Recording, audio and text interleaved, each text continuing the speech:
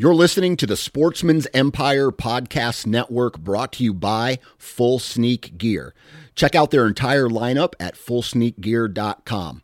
Also be sure to check out our entire stable of podcasts at sportsmansempire.com. New from Moultrie Mobile, the Feed Hub offers first-of-its-kind cellular connection and control for nearly any spin cast feeder on the market. When used with the Moultrie Mobile app, you can monitor feed and battery levels, run feeders on demand, receive alerts when feeders are clogged, and remotely adjust feeding times. The Feed Hub is ideal for anyone who maintains feeders. Remove the guesswork and save time by planning feeder maintenance before you drive to your hunting property. For more information, visit moultriemobile.com. Interstate Batteries has been a proud supporter of the Sportsman's Nation since day one. They offer just about every battery under the sun, from car and truck batteries to batteries for your trail cameras and rangefinders. Select retail locations even offer cell phone repair and cracked screen repair. Find a local retail location at interstatebatteries.com. Interstate Batteries, outrageously dependable. This is the Nine Finger Chronicles podcast, brought to you by Vortex Optics.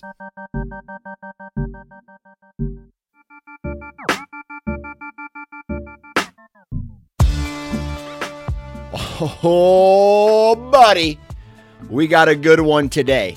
I've been reading some of my podcast reviews, and they're just like, get right to it. We don't like the upfront BS. A couple guys bitch and complain about that.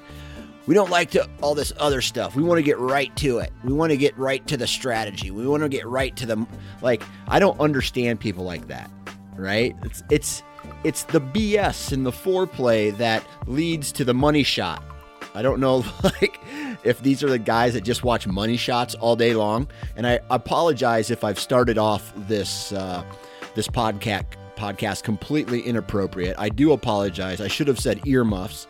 But, if you have a youngster in the car today, they probably don't want to know what a money shot is.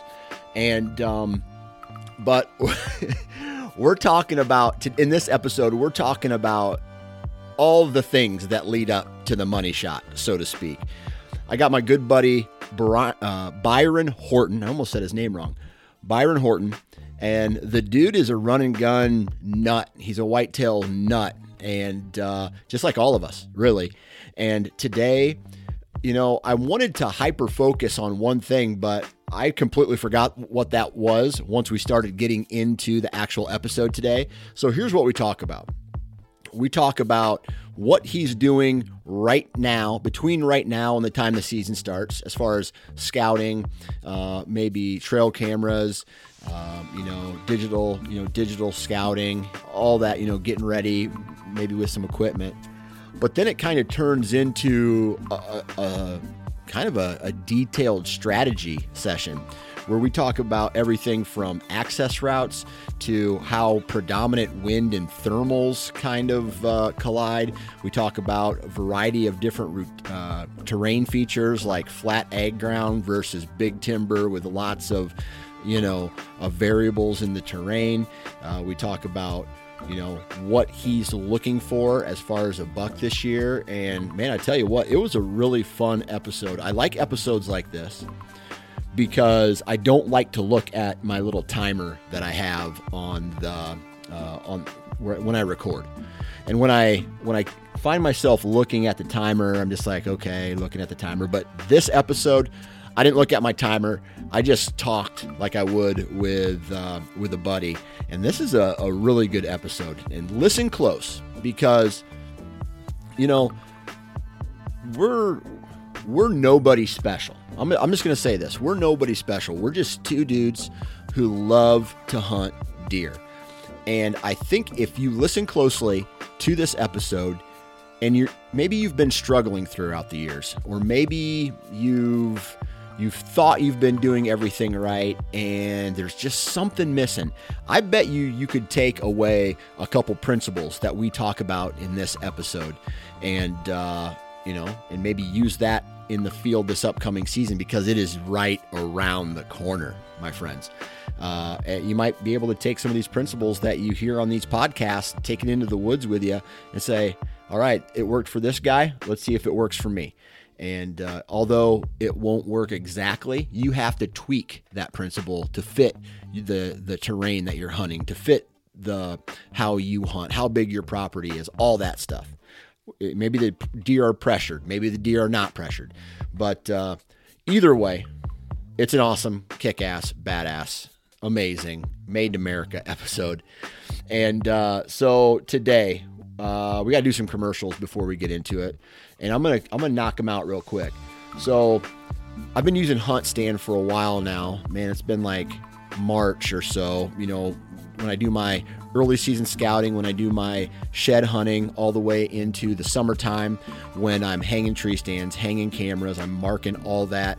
I'm using a variety of different maps, whether it's satellite imagery, 3D imagery, topographic contour lines, all that information you can use on your, use to help you in your digital scouting. Now, I was a little hesitant, and I think a lot of guys are, right? They may start off with another digital mapping service, and they've collected all this data on there, but then they go and HuntStand is really functional. HuntStand is better priced. HuntStand just has more options for me to choose from. But I don't want to lose all of my pins that I've put on other mapping apps.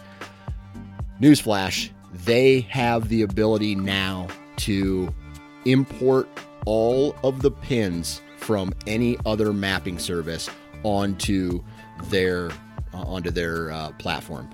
That's huge. That is huge, right? So now there's really, like, for me, there now is no excuse to jump on HuntStand full time and be, fully on HuntStand for a smaller price. Straight up, man. The functionality is better, the price is better, and now I can import all of the data from other places onto my HuntStand app. So take that into consideration. HuntStand.com is the website. All the information you need to know about this app is on that website. So go check it out. HuntStand, and what's the next one? Vortex. I like talking about Vortex, and you know why? Because yes, I got a pair of binoculars that are 8 years old from Vortex. And though they look beat up on the outside, and I've used the VIP warranty, meaning I've busted the shit out of it, I've sent it in, they fix it for free and send it back to me. It's rough on the outside, but the glass is crystal clear. And that's 8 years worth of abuse, man. And when a product and a company give back like that, and they make a product like that, it makes me want to continue to use their products. It makes me want to save up and buy the next best thing. It makes me want to continue to work and support that brand. Now, on top of all of that, I've had the opportunity to meet multiple people who work for Vortex that are just incredible people who, this is no joke, care about one thing, and that's customer satisfaction. Hands down, they want to get the right products in your hands so that you can be successful. Hands down, period. And when you have a great product and you have great customer service, and the company is run by people who are passionate about shooting sports and hunting, it's a win-win, dude. VortexOptics.com. Please go out and check out their rifle scopes, red dots, binoculars, spotting scopes, rangefinders. They got a lot of new equipment in the past couple months, so be sure to take a look at that. VortexOptics.com. And lastly, a company that I've been working with a long time, and that's Wasp Archery, Wasp Broadheads. Wasp is number one, a majority of their heads are made in America. Number two, these guys put the best material, the best design and engineering, the best R&D into their broadheads. Because, again, these guys are passionate about a product because they use the product and they don't want that product to fail. right? So we're talking with some guys who are very passionate about bow hunting. They don't want, let's just say, you hear a lot of stories about mechanical broadheads failing. They don't want that to happen to them. They don't want that to happen to their end users. So the best material plus the best engineering, again, plus the best people, you have another really awesome company that is dedicated to seeing you be successful, right? So wasparchery.com. Go check out their complete lineup of fixed blade and mechanical blade broadheads. I'm going to pop in here real quick and I'm going to click on mechanical broadheads and I want to see the jackhammer. The jackhammer. They got two options, the 1 3/4 inch jackhammer, and then they also have the 1 1/4 cut jackhammer. I am a huge fan of both of their the jackhammers. Really doesn't matter to me which one I shoot because they both do so much damage that the deer just kind of dies real fast. And even in marginal shots, right? You're doing a shit ton of damage. Now on the fixed blade side, I'm a Boss 4-blade guy till I die. I've seen that head do amazing things with marginal shots matched with a heavy arrow. Forget about it, right? wasparchery.com. And I do got a discount code for these guys. 9 fingers, that's the number 9 followed by the word fingers, 2021, and you're going to be able to save 20% off of your purchase. That's a big deal. So pick up a pack of wasps, use the discount code, and we'll go from there. All right, we've hoard out. We've got the bills paid. We're keeping the lights on. Now let's get into a good old-fashioned strategy talk with Byron Horton. 3, 2, 1. Mr. Byron Horton, how the hell are you? Dude, I am doing well. Deer season or elk season is on the horizon. So it's a busy time of year. Yeah, so you're going on an elk hunt this year? Yes. Where are you going? Yeah, I'm pretty What excited state? about it. Dude, it is a, we cannot disclose. We signed a do not tell people, at least in the masses. I'll tell you off air, but after last year, people knowing what trees we were in, based on the YouTube videos, I kind of keep things a little tighter to the chest this year. Oh, I don't blame you. Dude, there's pictures of deer I don't even post because if someone wants to put in enough work to try to get in there, I mean, for the most part, all they would do is ruin it for me. They probably wouldn't kill the deer, but still it's enough to, I don't know, people just find out, you know what I mean? Yeah, exactly. But you're going on an elk hunt, and I've been following you on Instagram a little bit, and I see that for a while there you were doing your garage workouts. Are you still doing your garage workouts? Yeah, I still do the garage workouts. A lot more, I feel like, pack hikes are what I've been doing for leg-centered days. But, yeah, still in the garage, and pack hikes are kind of the summer go-to right now. Awesome. All right. So I think the last time that you were on this podcast, it's been a while, but you didn't have a kid back then when Correct. You were on. But now you have a kid, right?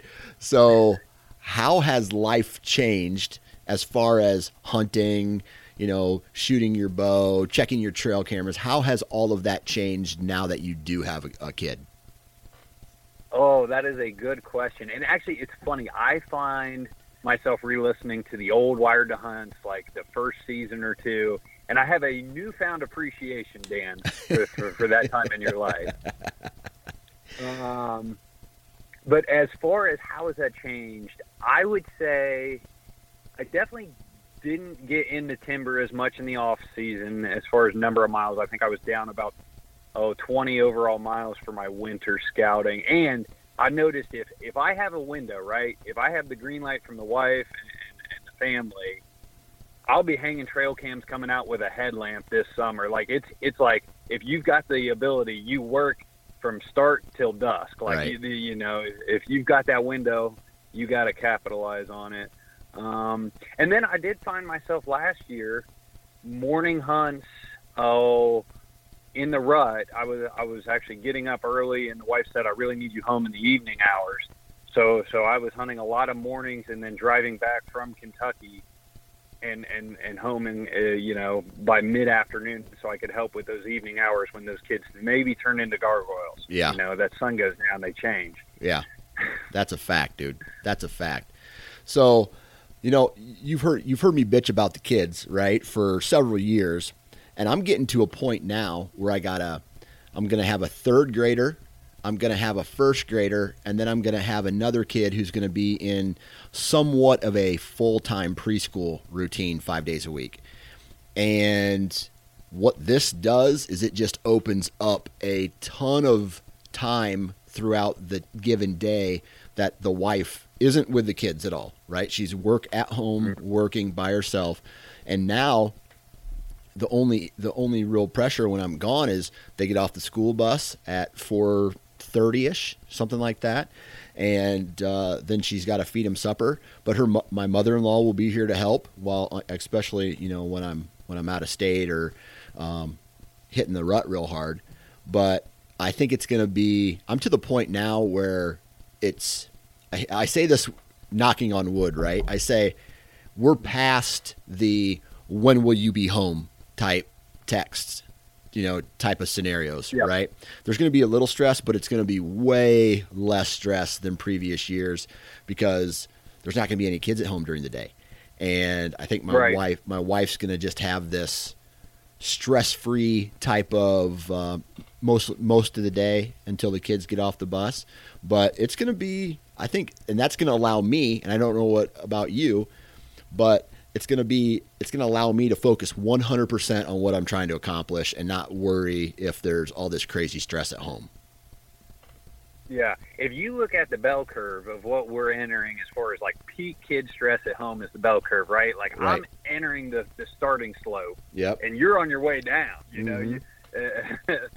So yeah, we are definitely, you've made it over the hump. Congratulations, right? Hopefully. I hope so. In order.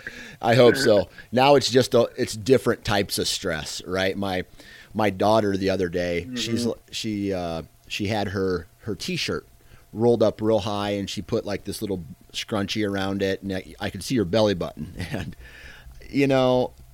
some kids are doing it, some parents are allowing it, but I'm just like, pull your shirt down. You're not showing your belly button. And she's like, well, Dad, all my friends are doing it, blah, blah, blah. They do it on YouTube. And I'm just like, hey, listen, those kids don't have me as a dad, and they're not my kids. So if you're going to, I don't know. It is what it is. That's how I operate. But those are the problems now that I'm having to deal with in my scenario. So it's almost like there's two different bell curves and they're overlapping, right? With the downfall of one comes the uptick in another. Yes. Yeah, that is true. That is very true. Oh man.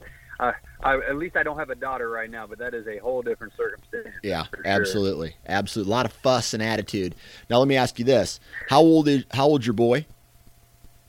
He's just over a year. Just over a year. Okay. So are you and your wife planning on having any more kids? Yeah, she set on a higher number than I am, but we'll see. Right. Here's what I'm sure we want more. Yeah. And, 2's fine. 2 is fine. But I'm going to tell you right now.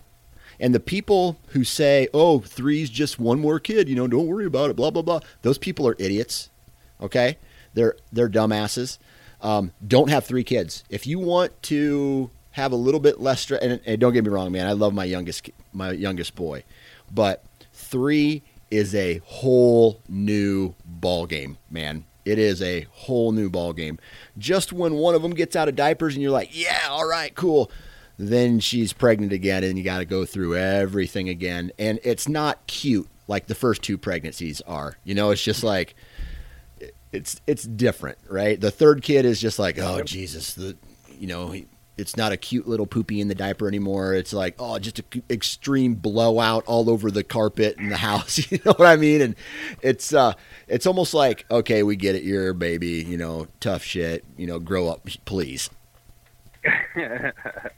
Okay. I will relay this section of the podcast to the wife. We'll make that happen. Okay, good.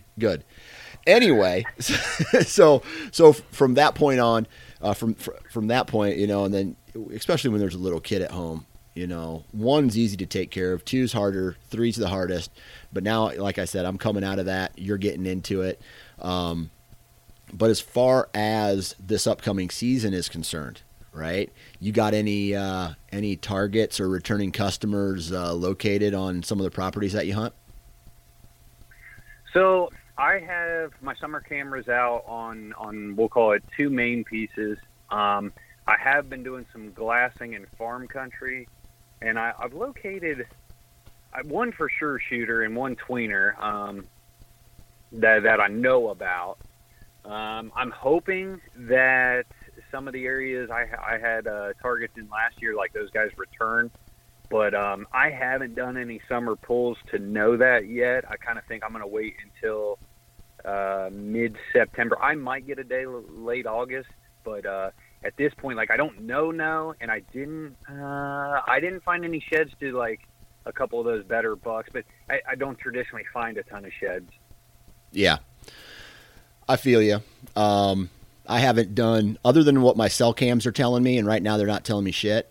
I haven't checked my trail cameras yet. I think tomorrow on a farm close to where I live and on some public, I'm going to go check cameras tomorrow.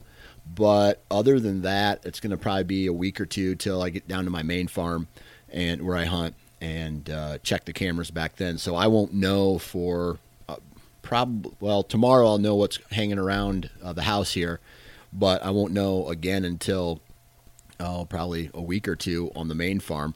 When do you typically like to know, like, what's going on in a certain piece of property, like, as far as quality deer and what your goal is and trying to chase that?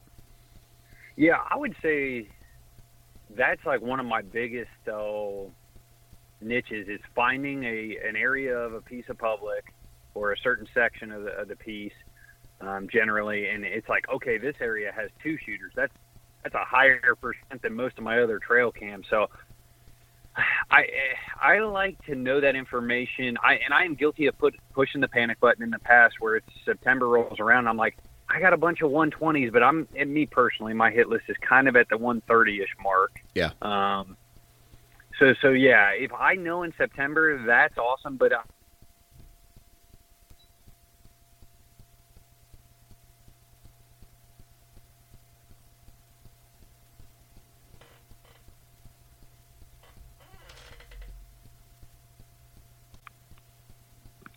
yeah, so I'm generally looking for something in the 130 mark, and I am guilty of years past almost pushing the panic button late September, where it's like I know where a decent amount of 115, 120s are, and now if I look at my history and where I'm finding success, I honestly don't have my list fully completed until that like October 10th, 15th, and I think some of that is I'm getting a lot more scouting time in, so maybe my cameras are getting to better locations, or it's like I fine tune. Maybe I start finding an area of better bucks, and I'm able to kind of key in. But I can't say going into season a lot of times I've got the best bead, and I just think that's a time thing. I don't necessarily live as close to my the places I like to hunt. So just having a bead on what's going on doesn't really occur for me until about the 10.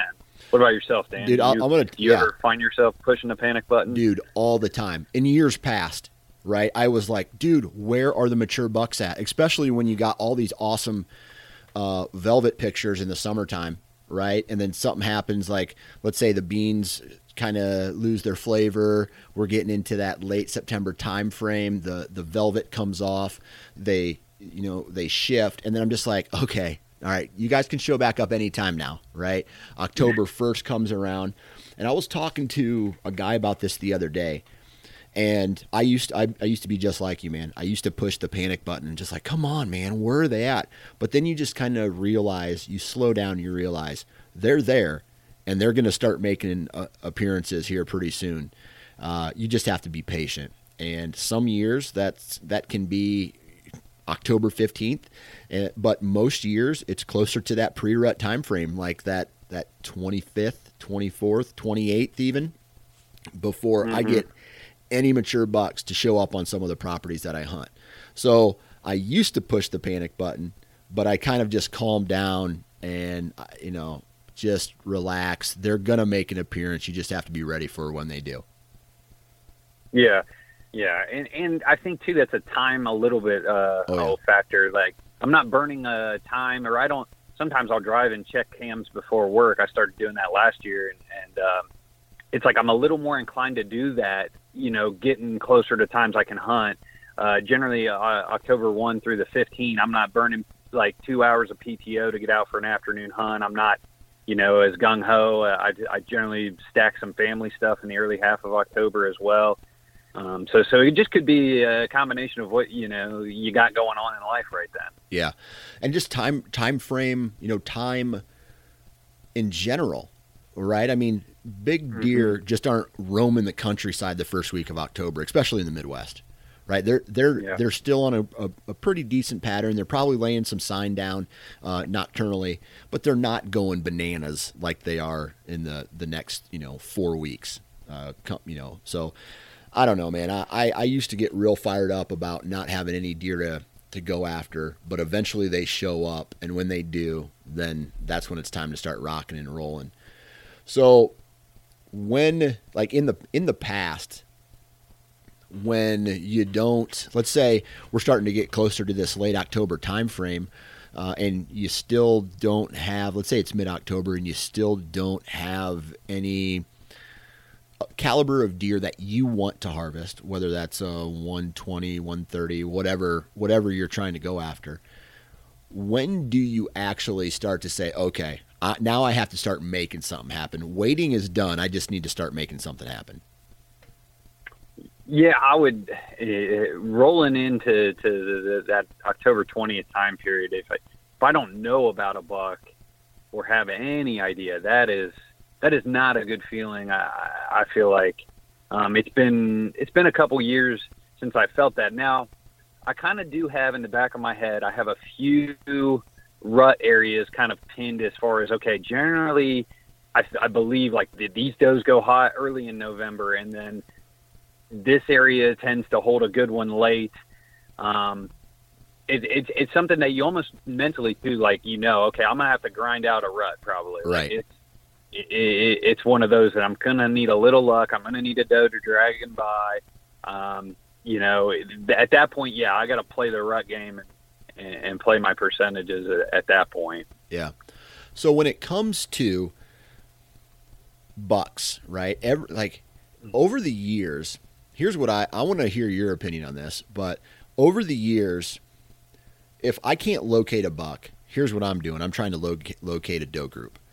And I really start to focus on patterning a group of does and really putting my trail cameras or setups in position to intercept a doe group, because as we all know, the first doe to go into heat is going to get the first doe. Like that mature buck, the biggest mature buck in that area is going to get that first doe, period. So my question to you is, if you can't locate a buck, are you at all ever shifting your attention to doe groups or like traditional doe bedding areas, or like? Yeah. Like, I think if you look at like my Onyx, for example, or my pins on my map or whatever, like I've got rut pins, general rut pins, where like I know there's some doe bedding, assuming that doe group is not super pressured or still in there. Like, here's the pinch that leads into that area. That's a pretty good ambush point for, let's call it a general buck in the area to end up walking within bow range of that stand. I've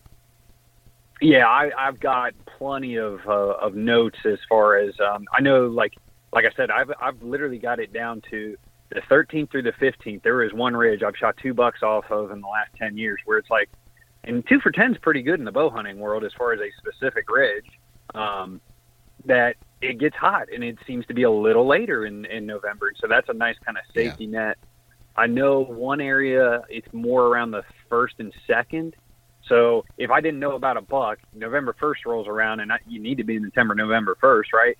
Well, okay, traditionally, like I know about these couple bedding areas based on the wind of the day, or maybe the wind plus an observation in October, I should go to that pin based on what I know. So yeah, I do have setups that are almost educated dart throws is a decent way to describe that. Yeah, that's a good point. So when it comes to, let's say, you go through your process. Well, let me just ask this. When it comes to, all right, Byron Horton is ready to take his rut vacation, right? Everybody kind of has a process that they lead into a rut with, right? Some guys, their process is just to sit on a field edge and see what comes out, right? Others are this crazy run and gun strategy where they're just all over the place, setting up different trees every single hunt. Why don't you break down your strategy leading into like whenever you decide to do your big push? Sure.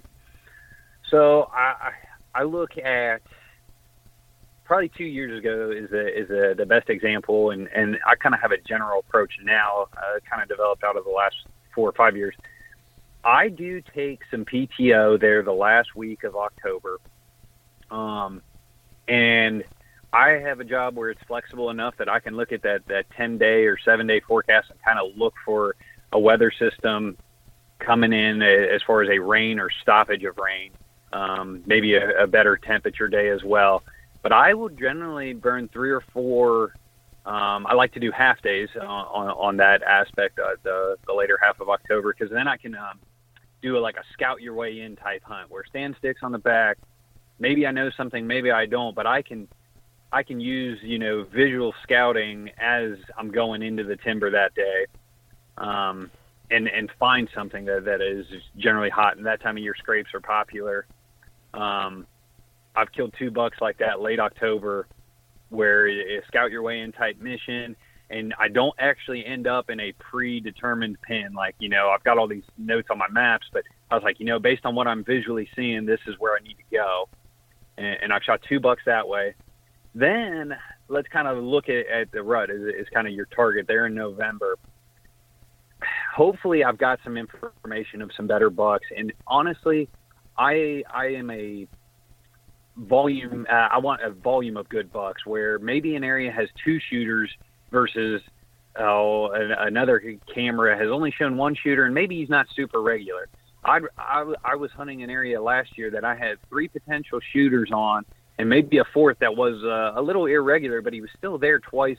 We'll call it August through October 10th. But I had a couple other bucks that were a lot more regular. It's like, okay, that's a no-brainer for me at that point. And I generally like the second week of November. I feel like a lot of times the 1st through the 8th-ish, there's always a warm system that seems to blow in. And I'm more inclined to hunt we'll call it the 7th through the 15th. And if possible, I do like, because Ohio's gun season doesn't come in, I do like that final, I save a day or 2 for like the week of Thanksgiving, because you can burn a day plus some holiday hours around there and be in the woods a lot. And maybe, the more time you're out there, you can see stuff, you can stumble upon stuff. And I find myself a little more successful when I'm putting in a lot more hours in a small chunk of time over the course of a day versus kind of scatter hunting, if you will. Yeah. So what about this? Like, have you ever considered pushing your rut vacation even further back? Like, I'm the same way, right? Back when I was working that cubicle life, now I run the network and whatnot. But back when I was doing that cubicle life, I just couldn't wait. I was like, dude, I gotta do the first 2 weeks of November. And sometimes that would creep into like November 3rd is when I would start it. Or sometimes it was November 1st, whatever. And I'm in Halloween mode right now. So the evening of Halloween is out for me just because of kids. Yeah. So I have 13 years worth of trail camera data on some of the properties that I hunt. And you'll see tons of deer running around going crazy the first 7 days of November, right? Then you start seeing that more of that happening in the daylight. But what I've noticed is the volume of deer on trail cameras in that, let's just say 14th through the 22nd. That's a guess. 14th through the 22nd is less volume of deer, but that is when the random giants show up on the farms that I hunt. Like the 180 incher that I didn't even know was there. There's a couple of them that cruise through. They're there for 18 hours on the farm looking for does. They don't find them. They're gone. They go back to their core range. So I always am trying to talk myself into, dude, just some year, just wait until November 7th to start hunting. And then that way you can go, to the 21st. That next 2 weeks you can go all the way to the 21st and hunt. Because typically I try to keep it right around that 2 week period to be gone and really focus on whitetails here in the rut. But I get so jacked up towards November 1st that I just start hunting November 1st. And for the last 6 years I've gotten the job done. But 6 or 7, it doesn't matter. I've gotten the job done, but I always want to kind of just stop some year and just let the first week happen, stay out of the woods, and then hit it hard the next 2 weeks of November. Do you ever find yourself wanting to do something like that, or do you get too fired up as well? Yeah, I think I think I would rather have a buck down November 7th and be hunting another state than necessarily waiting around here till like the 22nd. But I would say, right around that November 20th time period, I have seen personally, like, I don't have the best encounter rate based on percentages, but visual bucks from the road are like, I've almost hit two giants, two bigger bucks during that time period. Where it's just like, man, they're just walking, they're just cruising miles. I can remember one time I was going to sight in a muzzleloader for gun season, during that time, looked out the window and here's like 24 inch wide buck, just zombie walking. And, I can't convince myself I pocket like a day or two, but it's not something that I'm going to pocket like 5 or 6 days. I think I'm too eager. And look at the percentages. Isn't there like a famous quote out there that 80% of Pope and Youngs are killed in the first 2 weeks of November? So I don't think we can beat ourselves up too bad for not waiting. Yeah, absolutely. I don't know, man. I just, and a lot of the times, I don't know about you, but I get into these thought processes where I'm just overthinking it. And if typically I'm to the point now where my success is coming from the process that I've put together for myself throughout the years. Not necessarily what anybody else has taught me. Yeah, I listen to what other people have to say, and I might try to apply that to my process. But the process is what has made me successful the last handful of years. And I really, I'm to the point now where I'm trying to refine that. But at the same time, I want to refine that on the next level of deer every single year, if that makes sense, right? So maybe the process needs to change as far as time is concerned. If I want to, potentially kill over a 170 or that, that 7-year-old drunk out of his mind with horniness, 180, that's just, he's been running does for the past 2 weeks and now he doesn't even know where he's going or what he's doing. You know what I mean? I got to try to find that buck. Sure. Yeah. That is true. And I got to think just through hunting over the next couple of years, me and you are going to find ourselves November 20th with tags and be like, okay, this is the year. Maybe we try and figure it out. Right. Absolutely. So you talked about earlier the panic button, right? Oh man, I can't hit that panic button yet. Does there come a time in your season where if things aren't going your way, you hit a panic button, you change your strategy, maybe get ultra aggressive? Any movement like that? When you ask that question, is there any point in the season, my stomach twisted a little bit with this elk trip. I'm burning a decent amount of PTO in September, and so I'm thinking this could be a late season push. And I don't have the most. I have a 0 success rate late season killing bucks with a bow, and 2, I haven't been hunting and scouting and actively trying to kill a buck in the last couple of years late season. I think some of my public actually gets really dry as far as just you got a lot of rabbit hunters out after kind of gun season pushes through, and small game hunters, and some of the habitat I hunt, the best winter cover gets kicked up way too much to hold a good one late in the year. And so at that point I would probably have to abandon ship and look at more of my big timber type habitats. And I think at that point it's a tough game. So when you said when I would push the panic button, if I didn't kill a good one by let's call it end of gun week, because I gun hunt a little bit, but that first gun week, I'm definitely going to be pushing the panic button, knowing that I do have one small private farm my family owns. It's 18 acres. I'm going to put in some winter wheat out there this year, specifically knowing, hey, this could be a late season push, and I need food source in it's a very timber type area of the county. It's not exactly an ag rich place. So winter wheat is kind of what I've selected. Okay. All right. So let's talk about this terrain. Like, you hunt some big woods, but you also hunt that ag mix too, right? Yeah. I would say 60-40, and killed good bucks in the last 5 years in both. All right, so 60-40 mean like 60 big woods or 60 ag mix? Yeah, I would say 60% big woods.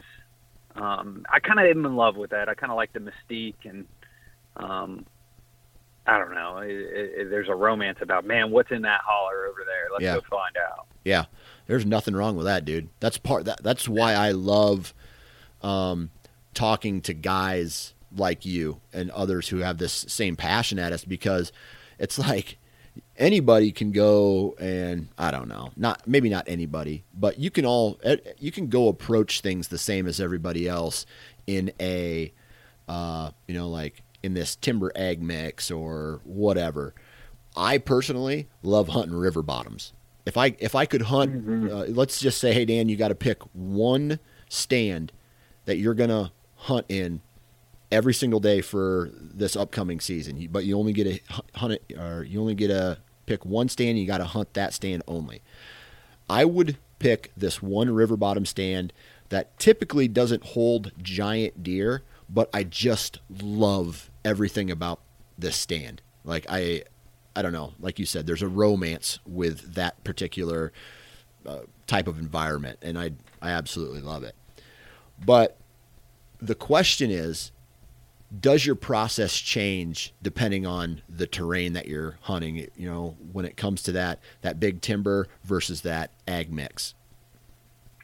Yeah, and I think that's something that I've kind of, if you rewind 5-6 years ago, when I was I was almost trying to do the same process, I think, at both locations.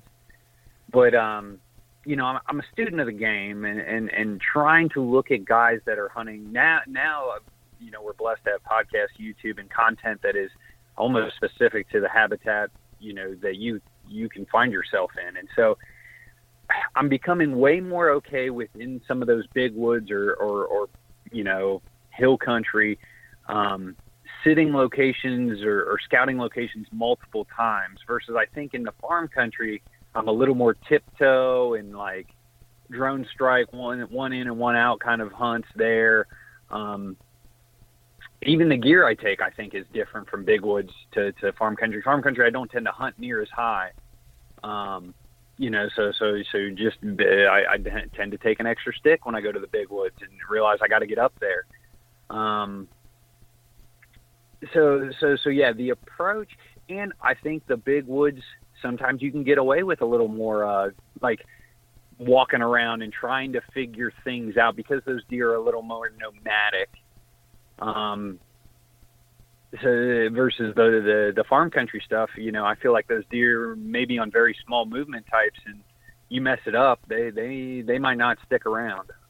Yeah. If you will. So I do think that's an evolution. I do think the game is a little different. Yeah. Talk to us a little bit specifically about, let's just pick a topic here. Let's talk about access to a stand location that you've identified through scouting. How do you approach an ag mix? Like, is access different in that environment than it is in the big woods environment? Yeah. Thermals alone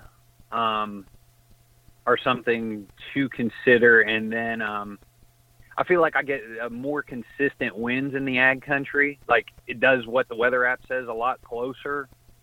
And I have found big wood stuff. I need an area of an improvement is wind scouting or taking more notes on what's going on. An example would be 2 years ago, I realized I was chasing a buck, and when the wind got above about 8 to 9 plus miles an hour, it just seemed to bounce way too much and almost be opposite. But when it was below 7, it was very true, and I could play thermals and hunt it much more effectively. In farm country, I think the route in and out is a little easier sometimes from that perspective. Yeah. Now, I will say in farm country, sometimes you got to be a little more careful where you park your vehicle and where you're walking with a headlamp on, just based on some of the more open environments that you believe those deer to be feeding in as you're trying to ambush them, especially for morning hunts.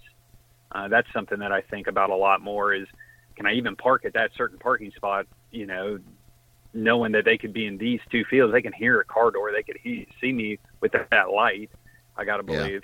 Yeah. So those are two kind of access type thoughts that come to mind. Yeah.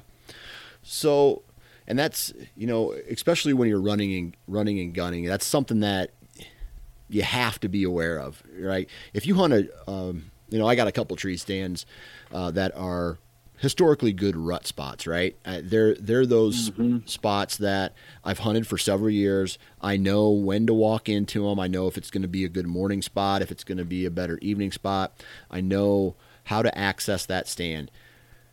But when I do my running guns, dude, it's just like I always find myself taking the long way around just so I play it a lot closer to the chest, so to speak, with those run and gun access routes. Now, when you on these access, and I don't even know how to ask this question because I have a process that I use for my hunting strategy and how I access stand locations. So like I access my stands to where I actually try to walk through a shooting lane to get to the tree stand location so that when I'm set up in the tree, if a deer does somehow catch my ground scent, it's in a shooting lane.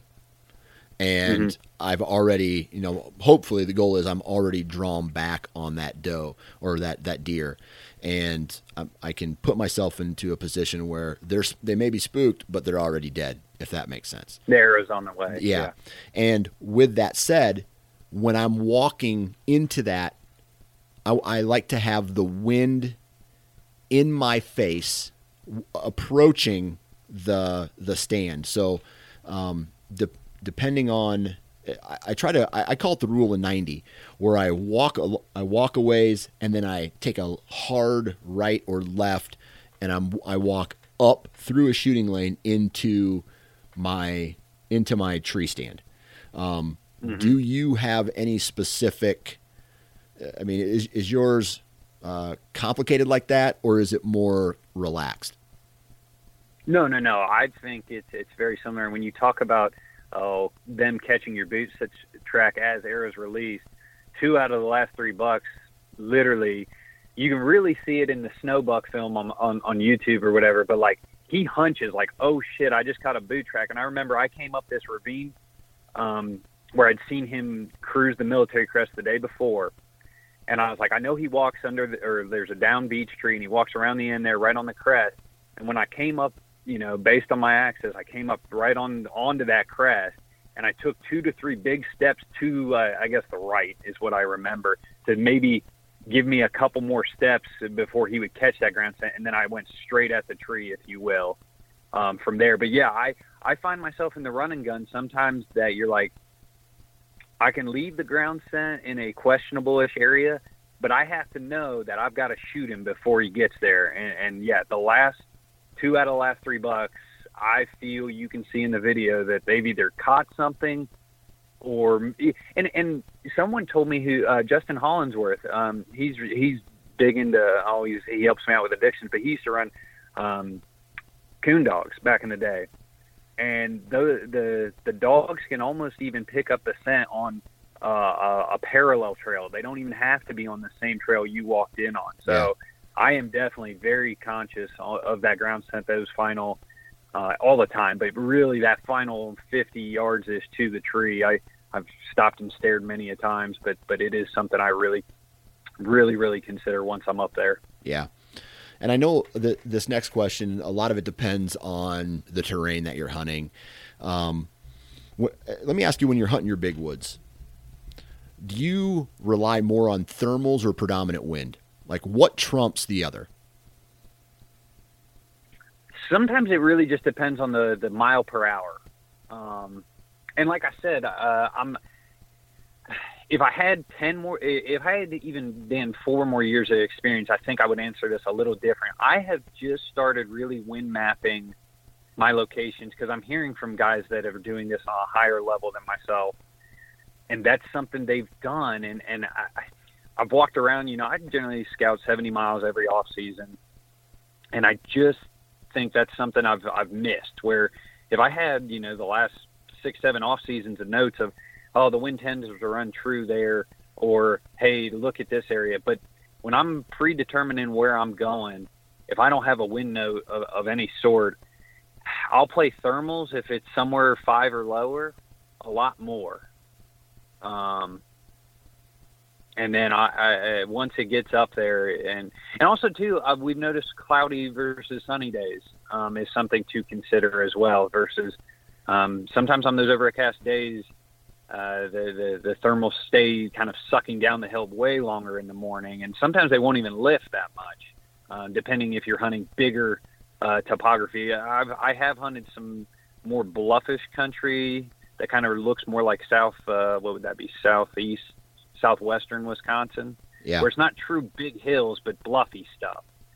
And thermals aren't as much effective as when I hunt the real big hills where it can rip up in them in southern Ohio. So that question I'm still learning on, I feel, and that's kind of what I can tell you at this point. Yeah, sub 7, sub 5, I'm definitely leaning thermals way more. Yeah. Yeah, I get into a couple of positions where, you can look at a weather, forecast, and you can know what the wind's going to be, but there's no database that says, hey, thermals are going to be strong today, because everything's different. So I got a couple places where I have 2 tree stands, one closer to the top of the ridge and one closer to the bottom. And if it's a lighter wind, then I'm going to rely on the thermals, and I'm going to be up higher on that ridge. But if it's windier and I'm on that I guess you want to say the leeward, it's the leeward side, where the wind's coming over top of me, I'll be lower on the ridge. The main wind is kind of going over my head, but the thermals are still in play a little bit, not as much as they were on top, but it hits that wind and it pushes it over. Now, that's a risk sometimes, because then depending on the wind speed and the thermals, it could the scent in those lower portions just gets cycled through like a washing machine. And where it's just sitting there churning. yeah, sitting there turning and rotating. So something potentially on the other side of the ridge or on the lower elevation side where, okay, so the wind's coming over your head.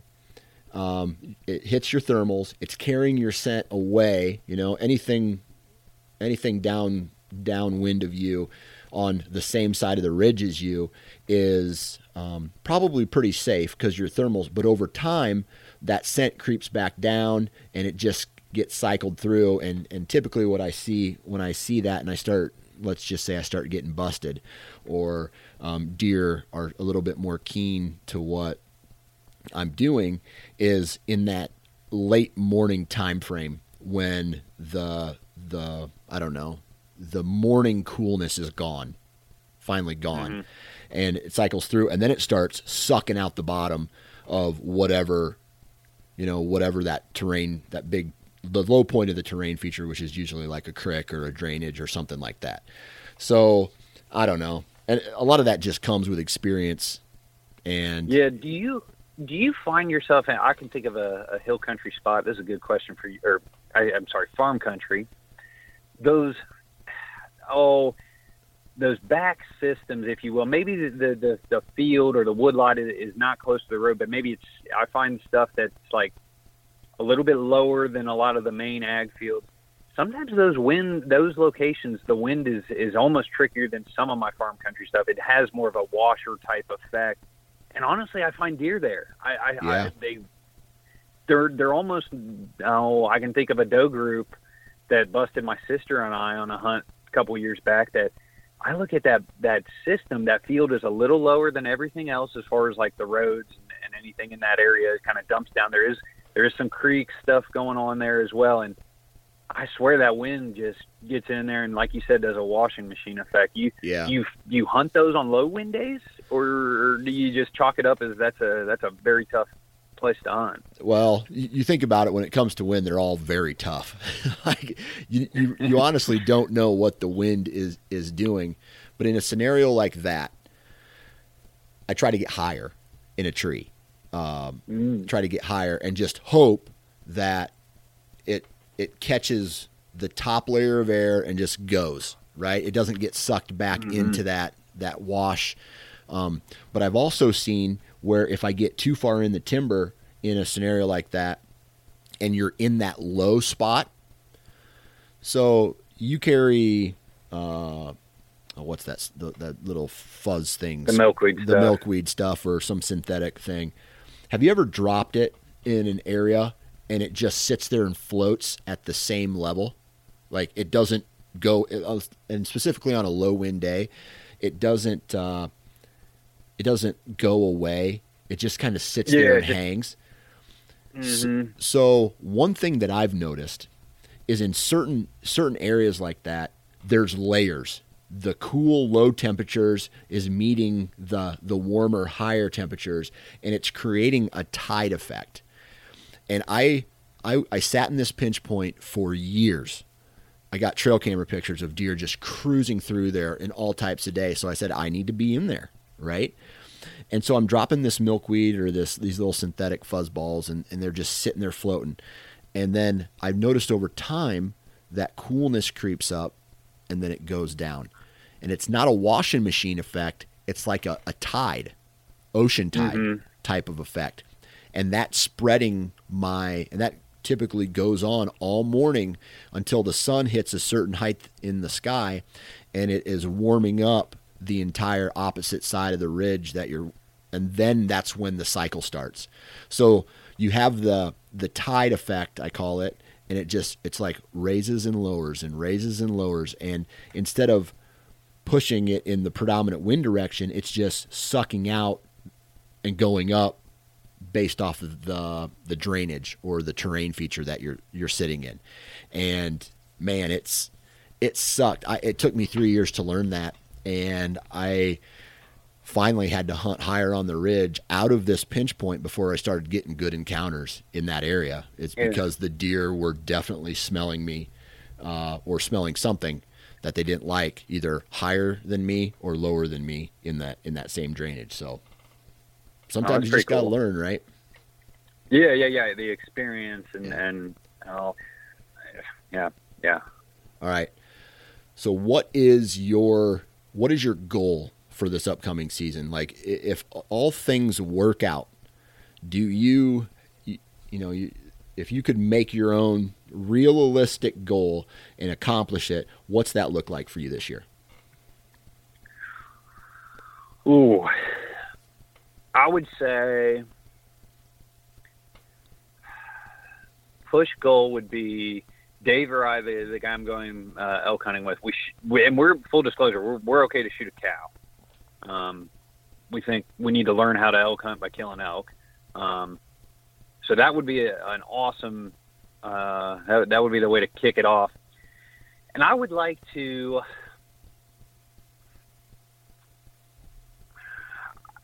With limited time off, I think I would like to kill. I would really like to kill 2 bucks in a year. Yeah, I've been so close the last 5, where I've even hit 2 bucks or killed one and hit another. I don't think I've ever. Yeah, I've never killed an out-of-state buck. So that would be a pretty good accomplishment for me. I don't plan to go necessarily gung-ho out of state until I fill my current tag here, just because I've got the most knowledge and the most ability here. But I would love to, whether it be in one of the neighboring states, or I do have permission this year on an Illinois lease that's really good. And so I would love to have a year where I'd kill two good bucks. Inches wise is 130-ish here is kind of my goal. And after that, it kind of depends where I'm at. That tends to flux a little bit. Yeah. So other than Ohio, do you have what other state? So Ohio, Illinois, is that it for right now, or in obviously Colorado, but any other states specifically for whitetail? Yeah, I mean, without saying too much, any one of my surrounding states, I've spent enough time in West Virginia, Kentucky, Indiana. So any one of those 3. I would go there and kind of similar. I'd probably be hunting public land there. So kind of that 130-ish crowd. And I say this too, if he's 20 inches wide, he's going to die. So, yeah. So yeah, that's kind of my goal. Now I do think in Illinois, I kind of would like to hold out for more of the upper 40s crowd. I think being that property sits where it does in the state and it's a good property. I think holding out for more of that upper 40s is more what I want to do out there. Yeah. Yeah. Well, man, I hope it all turns out for you. I was kind of thinking we were going to have this like really high level conversation about just deer hunting in general, but we got pretty detailed into the wind game today. And I think that, to be honest with you, access is very important. It's probably one of the most important things. But when it comes to actually sitting in a tree and knowing where your scent is blowing, that might be, once guys can figure that out, that might be the biggest game changer as far as A, not getting busted, and B putting yourself in position to catch like the big dog, if that makes sense. Yeah. Getting a good one in bow range. Right. Pulling that final 10 seconds is a completely different game, but how do you get there? That is huge. And we talked trail cams, we talked scouting, we talked process. I mean, it was good, man. Good conversation. Amen. Well, I tell you what, Byron, man, with the kid at home, good luck to you and your family. Congrats on that since the last time we talked. If you guys haven't listened to the conversation I had with Byron on a previous episode, do it. It's really detailed about how he killed a buck a couple years ago. And on top of that, Byron, man, good luck this upcoming season. I wish you much success, and I hope that we can do it again. Absolutely, Dan. You're one of the guys I really kind of look up to, and actually, I don't know if I've told you this, but your kind of podcast, when I found you on the various podcasts, kind of pushed me to kind of go do my thing and film my hunts and start producing and kind of get into this space at the level I've gotten into it at. So I definitely look up to you in many ways, and now it's funny to re-listen to some of those older episodes where your kids are kind of more where I'm at. So Dan, I do owe you a little bit of a thank you there. And there you have it, ladies and gentlemen, another episode in the books. Huge shout out to Byron. Make sure that you go check out his YouTube channel. Make sure you're following him on the Whitetail Experience YouTube channel, the Whitetail Experience Facebook and Instagram page. The guy's passionate. He's good at what he does, and he loves stalking monsters on public land, man. So kudos to him. Huge shout out to each and every one of you who's taken time out of your day to listen. If you like the Nine Finger Chronicles, do me a big favor, and let's start a little social revolution here, and let's start sharing some of the episodes that you're currently listening to, and let's get a little social club started, and I'll share whatever you tag me in, and we'll go from there on that. What else? That's it, man. We want to just send a huge shout out to the partners of this podcast: Wasp, Vortex, Hunt Stand, Ozonics, Lone Wolf, Exodus Trail Cameras, and Excalibur Crossbows, man. Please go out and support the companies. Real solid companies, great people, great products. And then at the end of the day, man, be a good person. When life gives you lemons, make vodka lemonade and share it with your neighbor. Good vibes in, good vibes out. Wear your safety harness, and we'll talk to you next time.